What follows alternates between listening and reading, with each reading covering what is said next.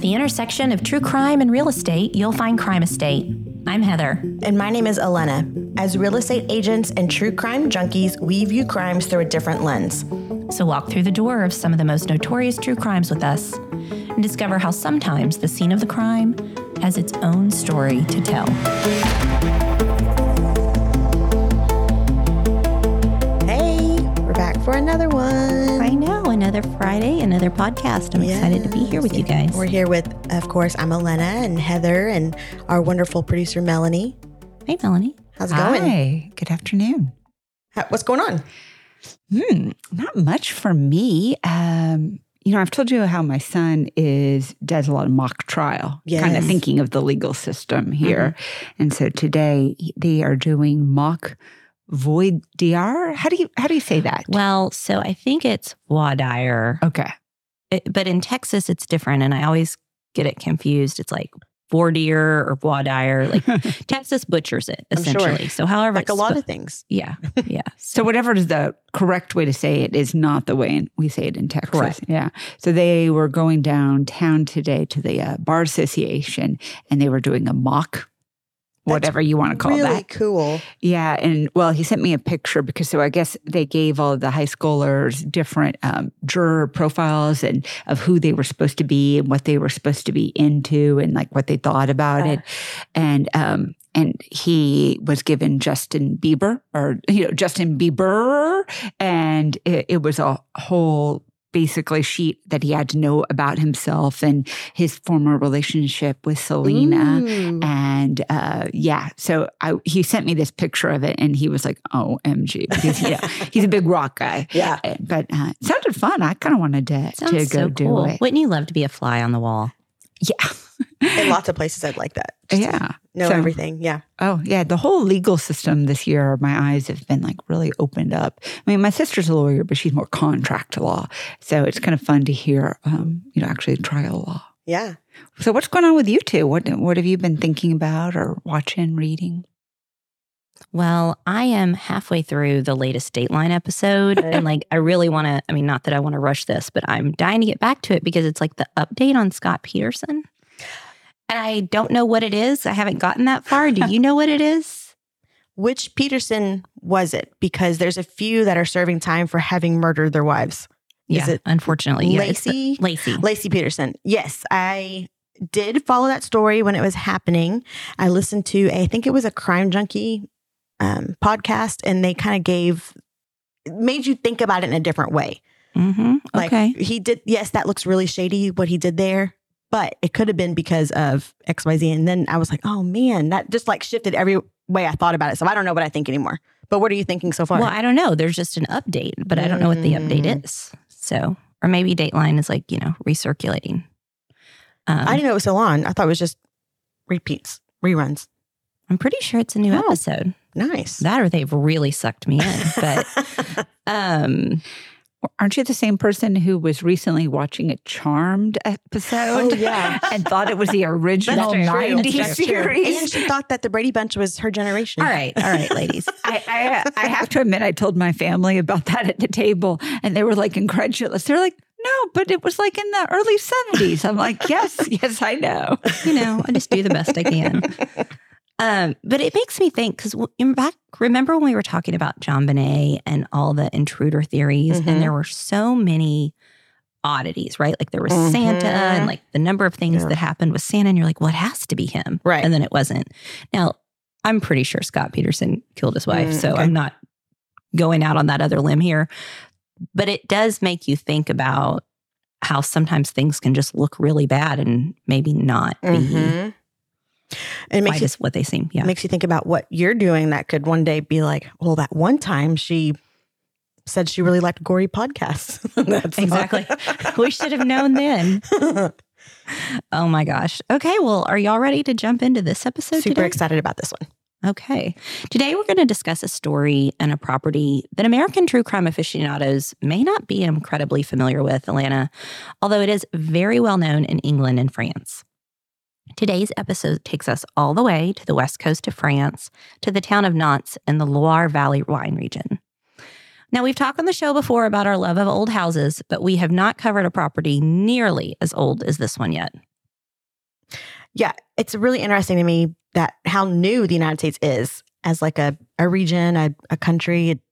There's so many other places that have been around for so much longer. Yeah, absolutely. Like our expectation for what qualifies as quote unquote old is so subjective compared to many parts of the world. Yeah. Yeah. I mean, I always talk about having an old house, but let's be honest now, it's like 115. Right. You know, it's all relative. They're not Dallas ruins. Yeah. And then when even when I lived in Old Town Alexandria, Virginia, right outside of D.C., that home, or at least that property, was maybe a couple hundred years old, which I thought was really old, but still relative. Mm-hmm. I remember a while back we were in Prague and we were looking at these beautiful old buildings, and a lot of the buildings actually had the year painted on the outside of when they were built, and it's like 1600s or, you know, like really old. And I was like, wow, what is that building? Thinking it was a you know, it had to be a museum or something really interesting. And then I realized it was like the Deloitte and Touche accounting building. And it just was in a really old building. You know, but it makes me think, you know, again, we sell a lot of old houses. And, you know, if it's got like 1950s or 60s wiring and, you know, cast iron plumbing, it's like, oh, this is a money pit. Mm-hmm.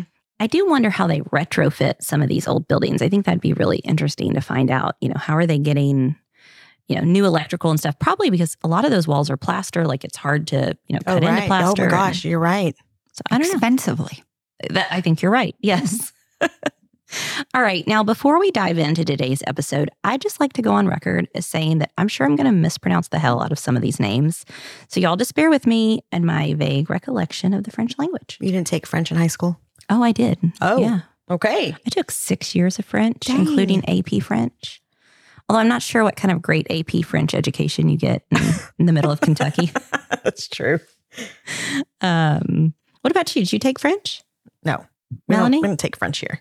No, I did Spanish. I minored in Spanish in college. That's so cool. Fancy. That was smart of you. Say something. No. That's also, that works in English or in Spanish. Or French. Yeah. No? Yeah, no. All right. So if you're planning your trip to France and want to visit the town of Nantes, it's situated between Brittany and the Loire Valley. So if you're picturing a map of France, Nantes is in the northwest of the country, about 45 minutes from the Atlantic Ocean. It's actually the 6th largest city in France, with approximately 300,000 people in the city itself.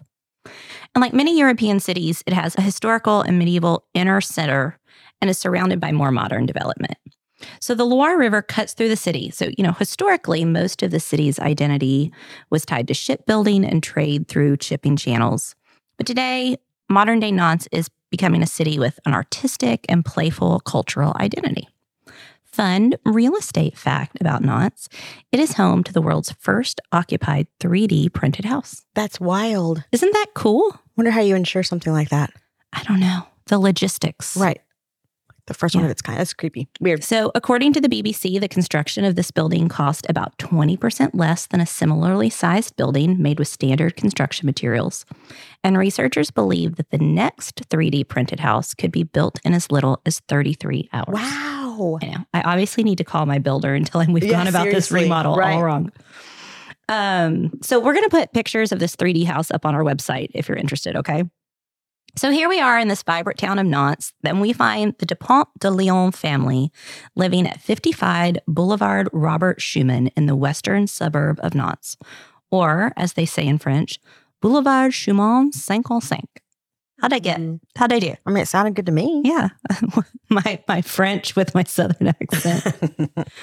Now, Boulevard Robert Schuman is a relatively busy road. It's one of the major arteries through the city. And if you're a history buff, you'll be interested to learn that this is the road that the German occupation troops used during World War II as they arrived in Nantes. And it's the same road that General Patton used 4 years later when he liberated the city, entering Robert Schuman Boulevard on August 12th, 1944. That's cool. I know. Cool fact. Great history there. So, of course, you can check out photos of this home on our website, crimeestate.com, or on all of our social channels. But for now, let me paint a picture of this house for you. The home is in the heart of the residential district of Braille-Barberie, a rather busy area that also houses many small businesses. From the outside of this relatively modest building, you have no idea what the interior of the home looks like or of the horrors that occurred in this property. By American standards, the house is small at approximately 1,300 square feet, with the highlight being the 725 square foot private rear backyard protected by walls that are more than 6.5 feet high. And I can see how that outside space would be a huge benefit in a home of this size in the middle of the city. I think I see where this is going. Oh, you do? I think so. Okay. We'll see if you're right at the end. For this particular home, the yard, which had the potential to be the jewel of the home, was not well landscaped. And it was basically just a large patch of dirt surrounded by shrubs, lilacs, and laurels. A terrace extends off the kitchen and living room overlooking the backyard. And without walking this property, I can tell you that a terrace like this off of the main areas of the house would serve to make the house feel a lot larger than its actual square footage. But unfortunately, in the heart of a city like this, the terrace isn't exactly private, and it's easily visible from the two neighboring properties. Like several of the homes we've talked about so far on the podcast, this home has a cellar below the terrace, making use of every possible square foot of space.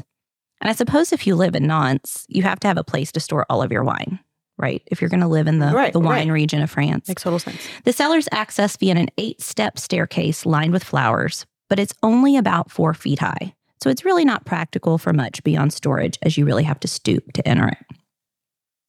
Or you can send one of the kids in. Oh, yeah. Grab them all the wine. I do that maybe too often, send my kid for more wine.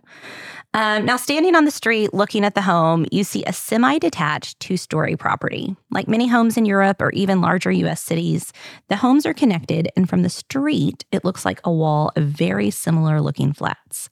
The first 4 or 5 feet of the bottom of the house is made of stone, with the rest of the property made of concrete stucco-like material. So you have this juxtaposition of a more asymmetrical stone on the bottom with a clean monochromatic facade above the stone. The windows have shutters on the exterior that can be opened or closed, and many of the windows have a Juliet-style balcony made of intricate ironwork. I love that. Sounds beautiful. I know. Every time I show a home with a Juliet balcony, I will always fight the urge to go up there and recite Shakespeare. Oh my gosh, I would love to see you do that. I don't think my clients would like that. You know, it's funny. Yeah, it's funny. Recently, over spring break, we had rented like a cabin kind of thing that had a Juliet balcony, and my kids were amused/confused by it. They kept opening the door going, "What is the purpose of this?" Because the other room had an actual real balcony, and they were like, what? So you just kind of put your head over it? I don't understand. Why wouldn't you just have a window here? Totally, this architectural feature was lost on them. Yeah. So I'm sort of with your kids. I've never really understood why you would have one like in a big house out in the suburbs instead of just having an actual bath. That's where they are. Right. But I can see where in the middle of the city to like open and get some fresh air, that would be a huge feature. Yeah. For those who aren't familiar with the term, a Juliet balcony is essentially a small railing that covers a set of French doors or a window. It's nice because it allows you to open the doors and windows on a second or third story and get some fresh air. But the railing prevents anyone from falling from a higher story when the doors or windows are open. Sometimes these balconies will have just enough room for one person to come out and stand on them. Yeah. And of course, the name comes from the famous scene in Romeo and Juliet when Juliet is standing on the balcony professing her love to Romeo. Are you professing your love to Romeo? Yeah. When you're showing, I love that. Yeah. So if you were going to compare the home at 55 Robert Schuman Boulevard to something in the United States, I'd say it has a very New Orleans style to it, which makes sense given that New Orleans was a part of the French First Republic until the Louisiana Purchase in 1803. Can I tell y'all that my 10-year-old, his favorite city that he's ever been to is New Orleans? I love that. He loves New Orleans, which kind of scares me. But I do too. I love New Orleans too, but I'm 43. Does he like the architecture or the vibe? He likes the party vibe. Yeah. I can see that. We were on a street corner over the summer. That sounds weird. We were going through New Orleans and we were on a street corner waiting to cross the street. And he was standing right at the corner and there was music playing. You know how it is on the corners. There's 4 bars that's playing music and he was just dancing. And this bus full of bachelorettes came by and they're all hanging out the side of the bus, like cheering him on. They're like, go, go, go, cheering him on. Was dancing. So that made an impression on him. Yeah, I bet it did. I'm not sure if that's the impression that he's going to remember is bachelorette parties are fun and they make me want to dance outside a bar. Right. Yeah. I don't know. We'll see what happens. I'd love to just eat my way through New Orleans. Yeah. Oh, yeah. Oh, absolutely. Now, I love New Orleans just because it is so unlike any other city in America. You know, there's really only a few cities in America, in my opinion, that you are instantaneously know where you are. It's got a like completely distinct vibe. And New Orleans is definitely that way. I'd see Miami is that way. San Francisco to some extent is that way. I can see that. Like that just is so unique to themselves, and especially in the architecture, food. I think you're absolutely right. Those cities too, I feel like they're easier to get around. They're more on a grid, and Dallas just kind of all wonky. Like our neighborhoods don't have that same feel. Like I think we talked about it last week. There's a quote unquote good neighborhood is right next to quote unquote a bad neighborhood, or it's all just kind of intertwined in together and just like a mishmash. So like those cities make sense to me. Those bigger cities like New Orleans are on a grid. Well, maybe because like the historic area of New Orleans, which is probably mostly what you've been through. You're probably not hanging out in the suburbs. Right. Right. All right. So not New Orleans, back in Nantes, we have the home where the Dupont de Ligonnes family is living. The patriarch of the family, Xavier, comes from a very prestigious family descended from nobility, and Xavier inherited his father's count title after his death. The matriarch of the family is Agnès. Agnès was known to be a truly kind person. She was also very religious, teaching at a Catholic school and attending Mass every Sunday. And Xavier and Agnès have a really beautiful love story. They met in Versailles in the early 80s. Not Versailles, like you did that one time. That's right. I'll get it right this time. Now, when they met, Xavier was 20 and Agnès was 17. And despite the fact that they were madly in love, Xavier wasn't ready to settle down into family life. He wanted to go traveling and have adventures, so he broke up with Agnès and left Versailles. A year later, he returns to Versailles and Agnès is pregnant with another man's baby.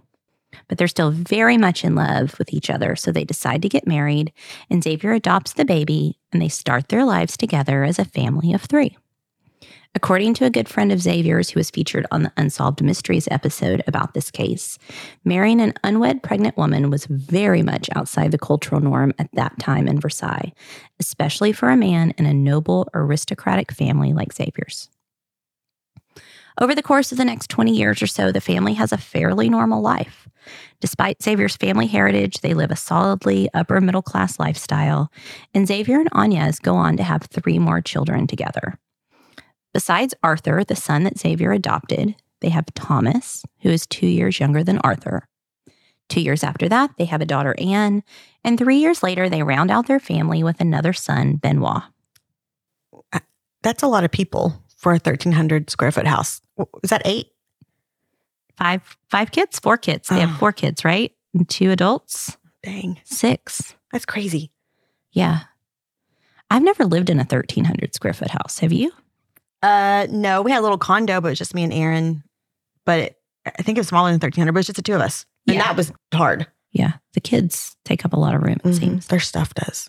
I mean, I've lived in small places. Some of the places that we had on the East Coast were pretty small. But yeah, they were only when we had maybe a baby. Mm-hmm. Mm-hmm. But I mean, my husband's mother, her entire family of like 4 or 5 kids, was in a very small house like this. So yeah, a lot of people did it.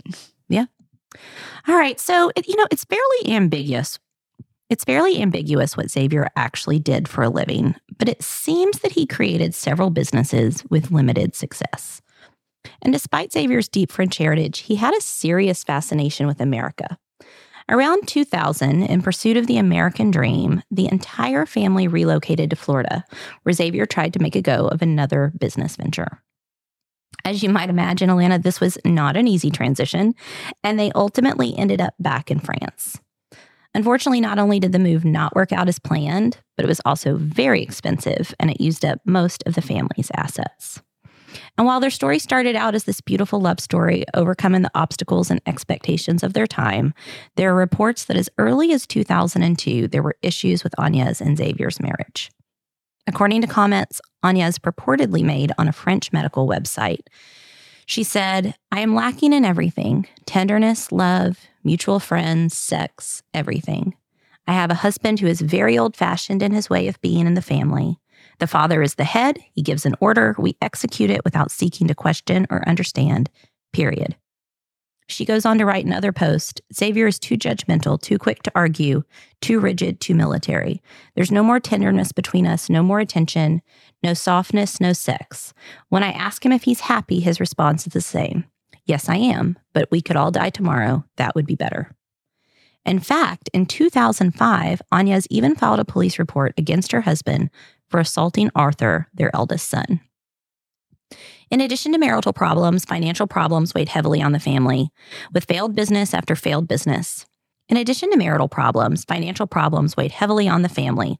With failed business after failed business, the family had relied mostly on money inherited from Agnes's family, and that money was running out.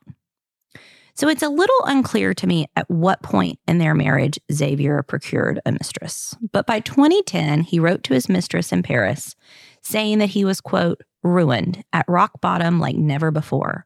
I am awake almost every night with these morbid ideas, burning down the house after giving everyone sleeping pills, or killing myself so that Agnes gets 600,000 euros. In any case, my life will end in the next few months if I don't get 25,000 euros immediately. Most of the time, I am not in a dream, but in a nightmare, and I can't escape, except, of course, by doing something radical and final. That makes me really sad. And scared. Yeah. And guess how to not have all these issues? Don't have a mistress. Yeah, you would think if you were in like major financial trouble, maybe not adding somebody. The last thing on your mind, I would think. But Yeah. I'm not a man. I don't know. But Melanie, didn't you say when you were doing some research for this that like maybe he had borrowed money from her before? Yeah, somewhere I read, and I can't quote where I read it from, was that he had, in fact, borrowed money from his mistress. I mean, and maybe that's what he's doing right there when he's saying, if I don't get 25,000 euros, maybe that's part of it. But yeah, kind of wonder, why is this mistress giving money? What is he offering to the equation? Mm-hmm. Great question. Yeah. Okay, so now we're going to fast forward to July of 2010. At this point, the family is living in Nantes, France, and all of the kids are teenagers. Xavier sends 2 emails to friends of his that oddly claim that there might one day be, quote, accidents that happen to his family that he might be blamed for. The email goes on to say, I hope that even after a police investigation, my parents, brothers, and sisters will never be led to believe that I intentionally caused these accidents, even if the evidence is strong. What do you do with an email like that? I mean, I feel like you have to call the authorities or get him to a mental health specialist, right? Yeah, mental health. Yeah. And I wonder if anyone came to Agnes and warned her that they were receiving these letters or emails. Yeah, that's a really good question. I really didn't find any information about that if they did, but you're right. At this point, Xavier's written to 3 different people with these concerning messages. Man. So 6 months after these emails are sent to friends, in January of 2011, Xavier's father dies of a heart attack.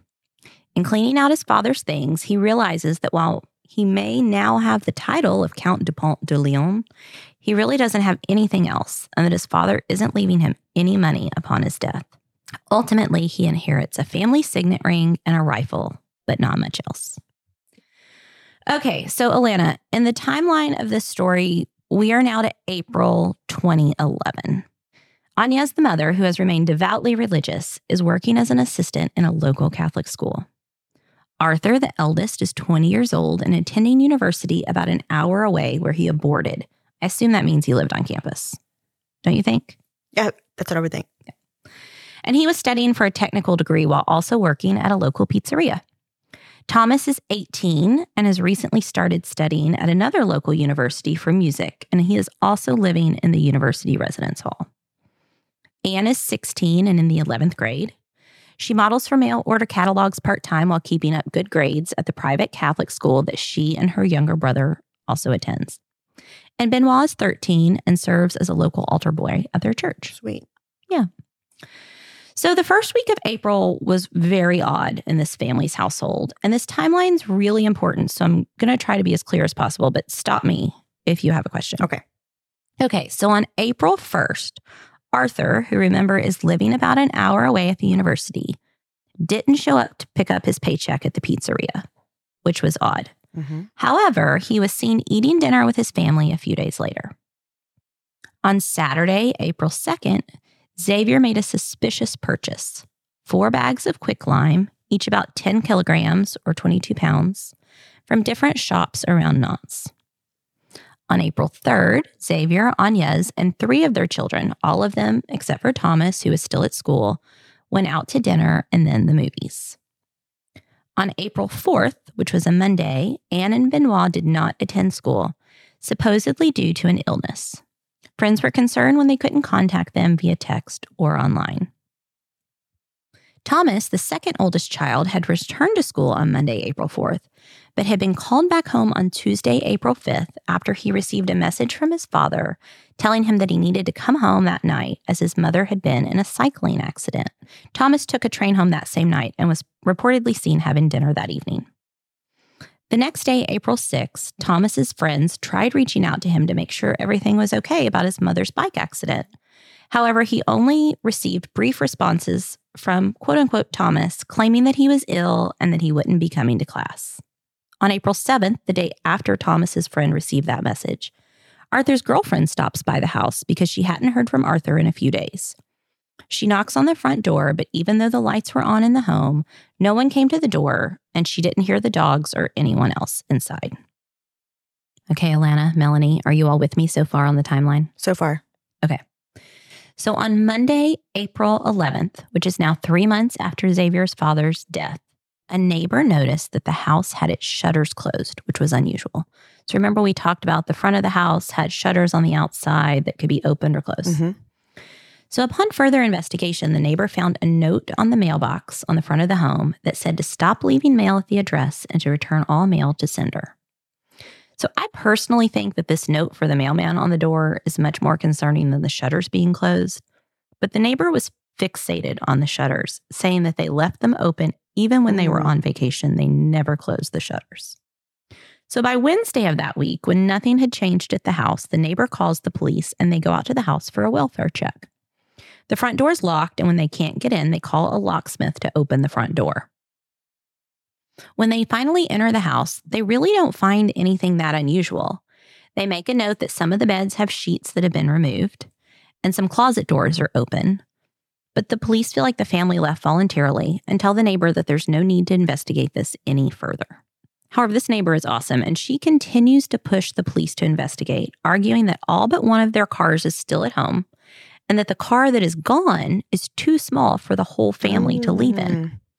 So this all takes place on April 13th. By April 14th, letters from Xavier and Agnès have started to arrive at friends' and relatives' houses. Anne and Benoit's school received one that withdrew the kids from school and stated the family was moving to Australia for professional reasons. When the school reached out to Xavier and Agnès after receiving this letter, they were unable to reach either one of them. More concerning, though, was the letter that arrived at friends and families' houses. This 4-page letter in part read, "Hey everyone, huge surprise. We have to leave urgently for the U.S. due to a very particular set of circumstances that we will explain below. When you read this letter, we will no longer be in France and won't be able to return for an as yet undetermined period of time." The letter goes on to outline that the family had been working for the Drug Enforcement Agency in the United States ever since returning from Miami.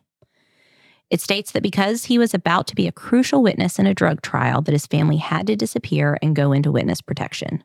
As a result of this change in identity, they will no longer be able to be contacted by any family and friends. That's interesting. What would you do if you received a letter like that? Oh, depends on who it's from.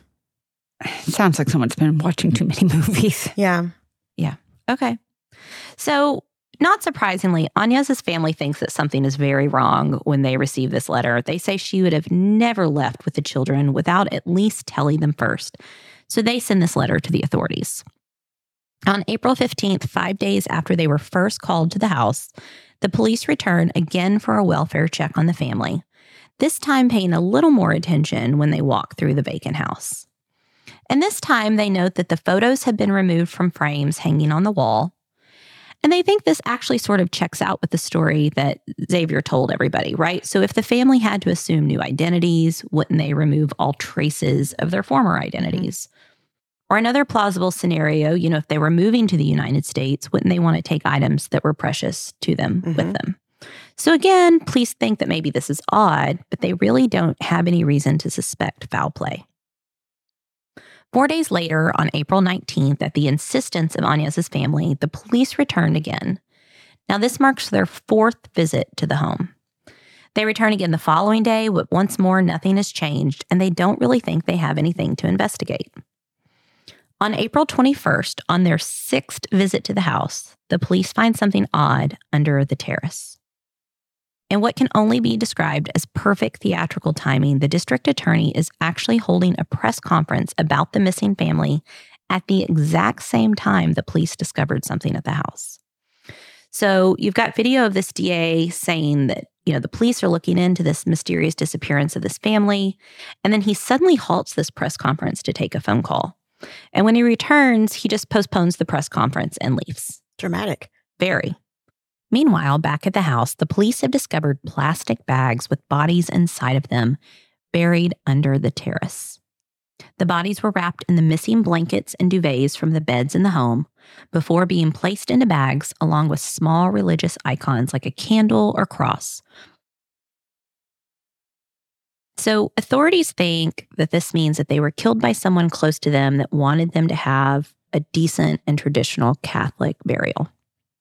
In one grave, they find Arthur, Anne, Benoit, Agnes, and the family's 2 Labrador retrievers. In the other grave, they find Thomas. And it's unclear to the authorities exactly when Agnes, Arthur, Anne, and Benoit were killed. Was it the night of the 3rd, after their dinner and movie as a family, or was it later that week once Thomas had returned home? Despite the ambiguity in this timeline, investigators were certain that by April 6th, the entire family except for Xavier were dead. Though, side note here for later, some witnesses claim to have seen Agnes alive and well as late as April 7th. So Xavier's body was not discovered alongside the rest of his family, so he automatically becomes the prime suspect in their murder investigation, and the police issue a warrant for his arrest. Now, despite the odd letters that were sent by Xavier's friends and family really don't think that he could have done this. First and foremost, they don't think he's the kind of guy who kills his whole family. They just didn't think that he could or would do that. It's like last week. The wealthy person, they thought, oh, he would never. He couldn't. Yeah. And I mean, I feel like nobody is the kind of person that kills their whole family, right? Okay.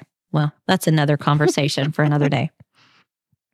But beyond that disbelief, they also think that Xavier was physically incapable of being able to dig the holes in the small space under the terrace, which would have required him to either bend down while digging or dig from a kneeling position. So you remember when we were describing the house earlier that we said the area under the terrace was only about 4 feet high. And apparently Xavier was known to have excruciating back pain, and his friends think that that would have just prevented him from being able to dig those holes under the balcony. So, of course, with this gruesome discovery, everyone is asking, how did this happen and why did this happen? So let's talk a little bit about the investigators' theory of this crime. The autopsy showed that the children had been given sleeping pills. And Agnes did not have drugs in her system, but she was known to use a sleep apnea machine nightly to help her sleep. Records show that the machine suddenly stopped at 3 a.m., and this leads police to believe that she was the very first victim. Each person was killed with 2 bullets to the head from a long rifle, and police were able to determine that the murder weapon was the same rifle that Xavier inherited from his father earlier that year. All of the children were found still wearing their pajamas, and given the sleeping pills in their system and the fact that they still had on pajamas, police believe that they were killed in their sleep. However, they find absolutely no trace of blood in the bedrooms or anywhere else in the house for that matter. Wasn't the gun a shotgun? Yes. How does that not leave blood? I have no idea. No idea. And only because Xavier's body is not found along with the other bodies is he really the suspect. I mean, nothing else points to him. They don't have fingerprints, and they actually don't find any fingerprints or DNA at the crime scene. Yeah. Shouldn't DNA be all over the crime scene? It's his house. Shouldn't his DNA be everywhere? Yeah, you would think that. I mean, you would find my DNA all over my house if you came in and started investigating. So, yeah, that's a little suspicious as well. I agree all this evidence is really damning, but his friends argue that someone who cared so much about his family's aristocracy and family lineage would not kill his 3 sons who would carry on the family name. If anything, he had a motive to keep them alive, not kill them. But police argue that he didn't want to embarrass his family with the financial ruin that he felt was imminent, and that was his motive to commit the crime. Upon further investigation, police find that in February of that year, Xavier purchased a permit for the rifle that he inherited from his father. He also went through a fair bit of effort to obtain. Oh my God! Sorry. Start over on upon further. Upon further investigation, police find that in February of that year, Xavier purchased a permit for the rifle that he inherited from his father. He also went through a fair bit of effort to obtain a firearms license and bullets. Unlike in the United States, getting a handgun in France can be quite a chore. The firearm Xavier had was classified as a Category B in France, which requires the owner to be affiliated with a shooting range, have attended a minimum of 3 shooting lessons with an instructor, and also hold a medical certificate affirming that the holder is in good mental and physical condition to possess a firearm. Xavier obtained his firearms license in February 2011, 2 months before his family was killed. He also inquired about the effects of silencers on the sound of gunshots and ended up buying one in March of that year. And this is really the most damning evidence against him so far. That's a lot to process, and that's horrible. But why 2 bags? 3 bodies were in 1 bag, and Thomas was in the bag by himself. Is that right? Yeah, so let me go back to the timeline to answer that question. So investigators believe that the family, with the exception of Thomas, was killed on the evening of Sunday, April the 3rd, or the morning of Monday, April 4th. Okay. Because remember, Anne and Benoit did not show up for school the morning of April 4th. However, this is where the timeline starts to get a little tricky because, as I mentioned earlier, several neighbors reported having seen Agnes outside of the house around noon on the 5th and possibly again on the 7th. And if these sightings are accurate, it would sort of throw off the timeline. Okay. But so I guess it's possible that Xavier was holding his family hostage or otherwise convincing them not to leave the house. But if he didn't kill them on the 3rd or 4th, there would have been this significant amount of time where they would have been left alone in the house when Xavier had dinner with Thomas nearly an hour away from the house on April the 4th, the night he told Thomas to come home because remember, he said Agnes had been in that cycling accident. So really the most likely scenario is that these neighbors are probably misremembering the exact date. But it does call into question exactly when Xavier committed the murders and the extent to which the family knew something was going on but just wasn't able to do anything about it. But to answer your question, it's believed that Xavier probably killed Agnes, Arthur, Benoit, and Anne a day or 2 prior to killing Thomas, who was away at school. Okay. And so police believe that Thomas was killed Tuesday night after the rest of the family was already dead and had been probably already buried in a separate grave. I wonder what the point was of not murdering everyone at once. Yeah, so if you'll remember, Thomas was technically Xavier's heir because his eldest son, Arthur, while adopted by Xavier, wasn't his blood relative. So at the end of the day, investigators think that maybe he was actually sort of hesitating in killing the rightful heir to his family. Doesn't that sound so medieval? It totally does. Maybe he presented that to Arthur and Arthur didn't like it and felt like he had to do that. Like presented like, hey, you're not the heir? No, presented. Oh, not Arthur, Thomas. Like, hey, this is what happened. This is what went down. Oh, are you good? No, yeah. We cool? Yeah, that's one idea. Who knows? Okay, so the day after the press conference and the discovery of the bodies, police find Xavier's car, the small one that the neighbor told the police was missing, parked in the city of, I'm going to butcher this, Roquebrune-sur-Argens. Ooh, it still sounded pretty. Okay, good. If you know how it's actually pronounced, just, go with me there. So using traffic cams and cameras from businesses, they're able to determine that he left Nantes on April 10th, the day before his neighbor first alerted the police that she thought something was wrong.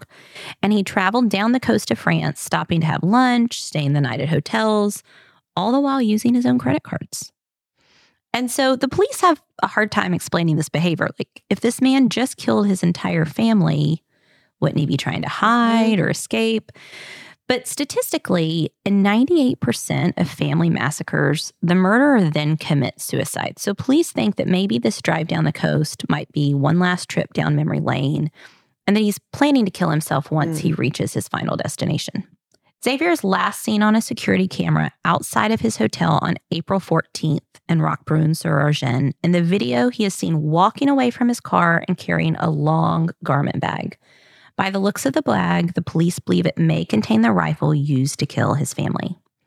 And this part of the country, Atlanta, is known for being like really mountainous with a lot of woods and cliffs. And so police think that he just intends to walk into the woods and commit suicide. So they mount an extensive search for either Xavier or his remains. They have people searching caves. They have canines scouring the area. They search via helicopter, but no trace of Xavier is ever found. Ever. Wow. Yeah. So the question is, did Xavier kill his family and then plan an elaborate setup to give himself as much time as possible to escape before the bodies were found? Did he end up taking his own life in the mountains, or did he use that as a point of escape and walk through the mountains to Italy? Did he take a boat or a cargo ship out of the country?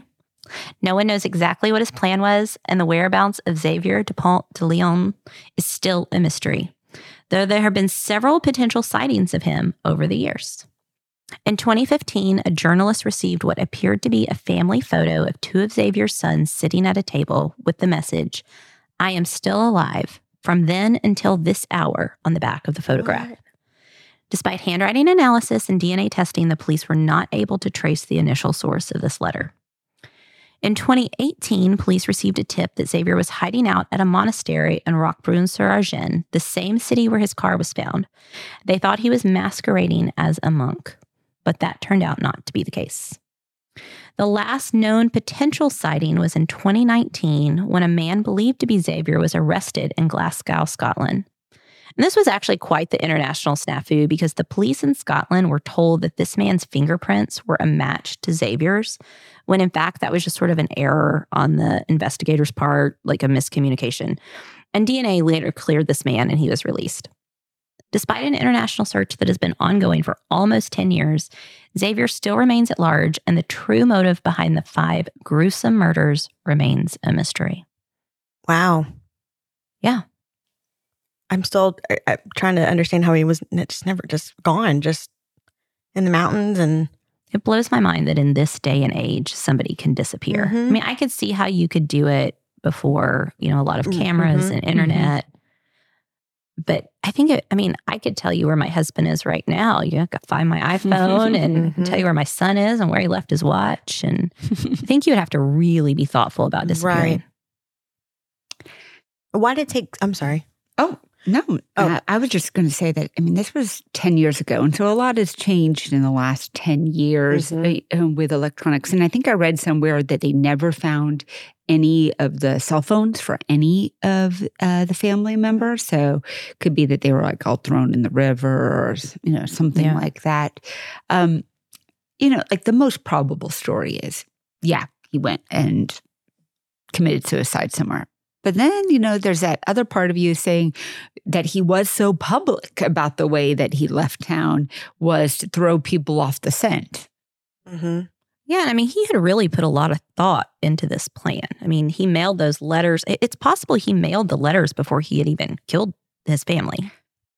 Probably not, but it's possible. Well, if he obviously didn't initially intend to commit suicide is what you got to think, if that is in fact what happened. Because why would he buy all of the, the lime, the things that he put on top of the bodies to get them to dissolve? Why did, a bunch of the different steps he took to throw them off the track, you're only doing if you're trying to kind of be able to evade detection, or at least delay detection as long as possible. If you were planning to kill yourself anyway, why would it matter? Right. Right. That's why a murder-suicide is kind of obvious what exactly happened. It was definitely attempted to not be discoverable. Okay. Makes you want to go, All right, so let's talk about this house on Boulevard Robert Schuman, which the French media dubbed La Maison de Horreur. After the crime occurred in 2011, the house remained essentially in evidence while the police were conducting their investigations, and it stayed that way until the beginning of 2012.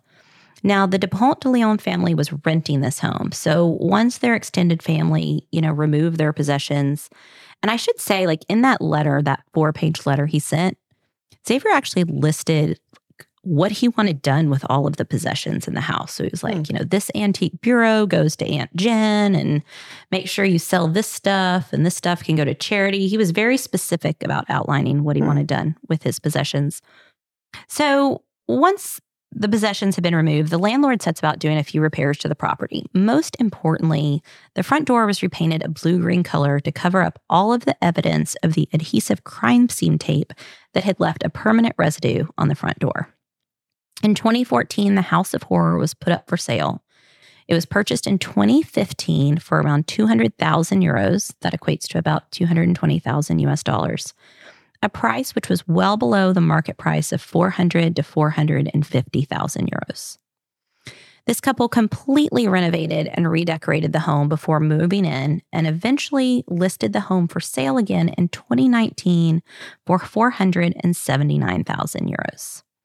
A real estate agent is quoted as saying, "The neighborhood is prized, the house is worth more, but it is mandatory to report the massacre that took place in the house." Glad that's mandatory in France. And unfortunately, ladies, I don't have access to France's version of the MLS, so I'm sort of unclear as to whether or not the property sold in 2019 or not. If you're listening in France and you can find out for us, we would love to know what happened to the house so we can give everybody an update. Yeah. Well, maybe you'd be allowed on the MLS if they knew you took 6 years of French. Maybe. Like, no, I got this, guys. Yeah. Can I tell you, so when I was in college, I have a Bachelor of arts or whatever. And I had to have 8 hours of a foreign language, and they were all at 8 a.m., Monday through Thursday. I was like, I can't do that. And so I clept out of French in college. Dang. And I do not know one thing I said on that test or one thing I read, but somehow I, by osmosis, had learned enough to, answer multiple choice correctly. Yeah. Good job. You're impressive. Yeah. Love it when you can do that kind of thing. So, okay. So pull out your pocketbooks. Would you list it, assuming you could list houses in France? Would you live here? What do you think? I would list it. And I usually would not live there, but I kind of feel like I would on this one. Really? Yeah. I don't know. You're so all over the board. I know. Well, usually it's a hard no, I feel like, but I don't know. It just seems, I don't know. Is it because it's so old? You feel like there has to be 1,000 other deaths that have occurred there? I think that has something to do with it, honestly. I really do. Because surely something, that's not the only crazy thing that happened there. I would live there. Yeah, I wouldn't live there for sure. Usually I'm the flexible one, and I would say a hard no on this one. I also have to say I've seen pictures of it, and it's not super. Okay, it's not super, exciting to look at from that perspective. But also, every neighbor. This is in a city area where, your neighbor is 6 feet away on both sides, and they will completely know the story. And I also found all these articles on Reddit about this house and people posting the address and the pictures on the outside and lots of chitter chatter about it. I feel like you would have a lot of tourism because it is in a city center versus somewhere that would be a little bit more, you would have to drive to. Here you could just walk by it and point pictures at it. I don't know. Yeah. And I'm trying to think, I sort of joke that I would list anything, but this one would be hard for me. I think because it would be hard to renovate or make it different. You're not going to be able to probably change the address. It sort of is what it is. And it sounds like a lot of work. I think you would have to really hustle to get that one sold. Yeah. We totally switched roles on this one completely. Yeah. Well, the pictures that were on Reddit of the 2015, I believe the initial time that the realtor put it on the market, yeah, they needed some staging. They need some professional photography because this house looked like not good. Like, I mean, I got to imagine it's prized for the location. And I do think having a large outdoor space in a city center, really, it makes the difference. And it doesn't sound like so necessarily with this family, but in my experience in a lot of these European communities, especially in more upper, middle class, upscale communities, they might have a small city center place that might be like 1,500 square feet, but yet they have like a place in their family village or somewhere kind of that's more rural. When I was a foreign exchange student in Spain in high school, like the house that we lived in the city was probably about 1,500, 1,000 square feet. But then they had a large village that they would go to on weekends that had a little bit more elbow room. Okay, interesting. It's like the summer home, but you use it on the weekend. Yeah, I'm acting like I'm an expert in this. I'm really not. No, but it makes sense. Okay. So I think it's really interesting that we change perspectives. Yeah, I like that. It is. Because I was thinking, I was like, well, Melanie's going to live in anything and Alana's a hard pass on everything. Do we even keep asking this question? But yeah, I think that's interesting. Yeah. All right. So do you know what we have coming up next week? Have you thought about it yet? New Orleans. Ooh. We talk about it a lot. Yeah. Yeah. Sort of tied into it today. So Yeah, that'll be exciting. totally. Awesome. Yeah. And we did not know that when we were talking about New that's Orleans. Perfect. All right. Well, we'll see you all next week. Bye. Hey, y'all. Thanks for listening and being a part of our Crime Estate family. If you're curious about today's featured crime estate, you could find additional photos and details from today's episode online at crimeestatepodcast.com or on Facebook and Instagram by following @crimeestatepodcast. Have a crime estate we should cover? Shoot us an email at crimeestatepodcast@gmail.com. Until next week.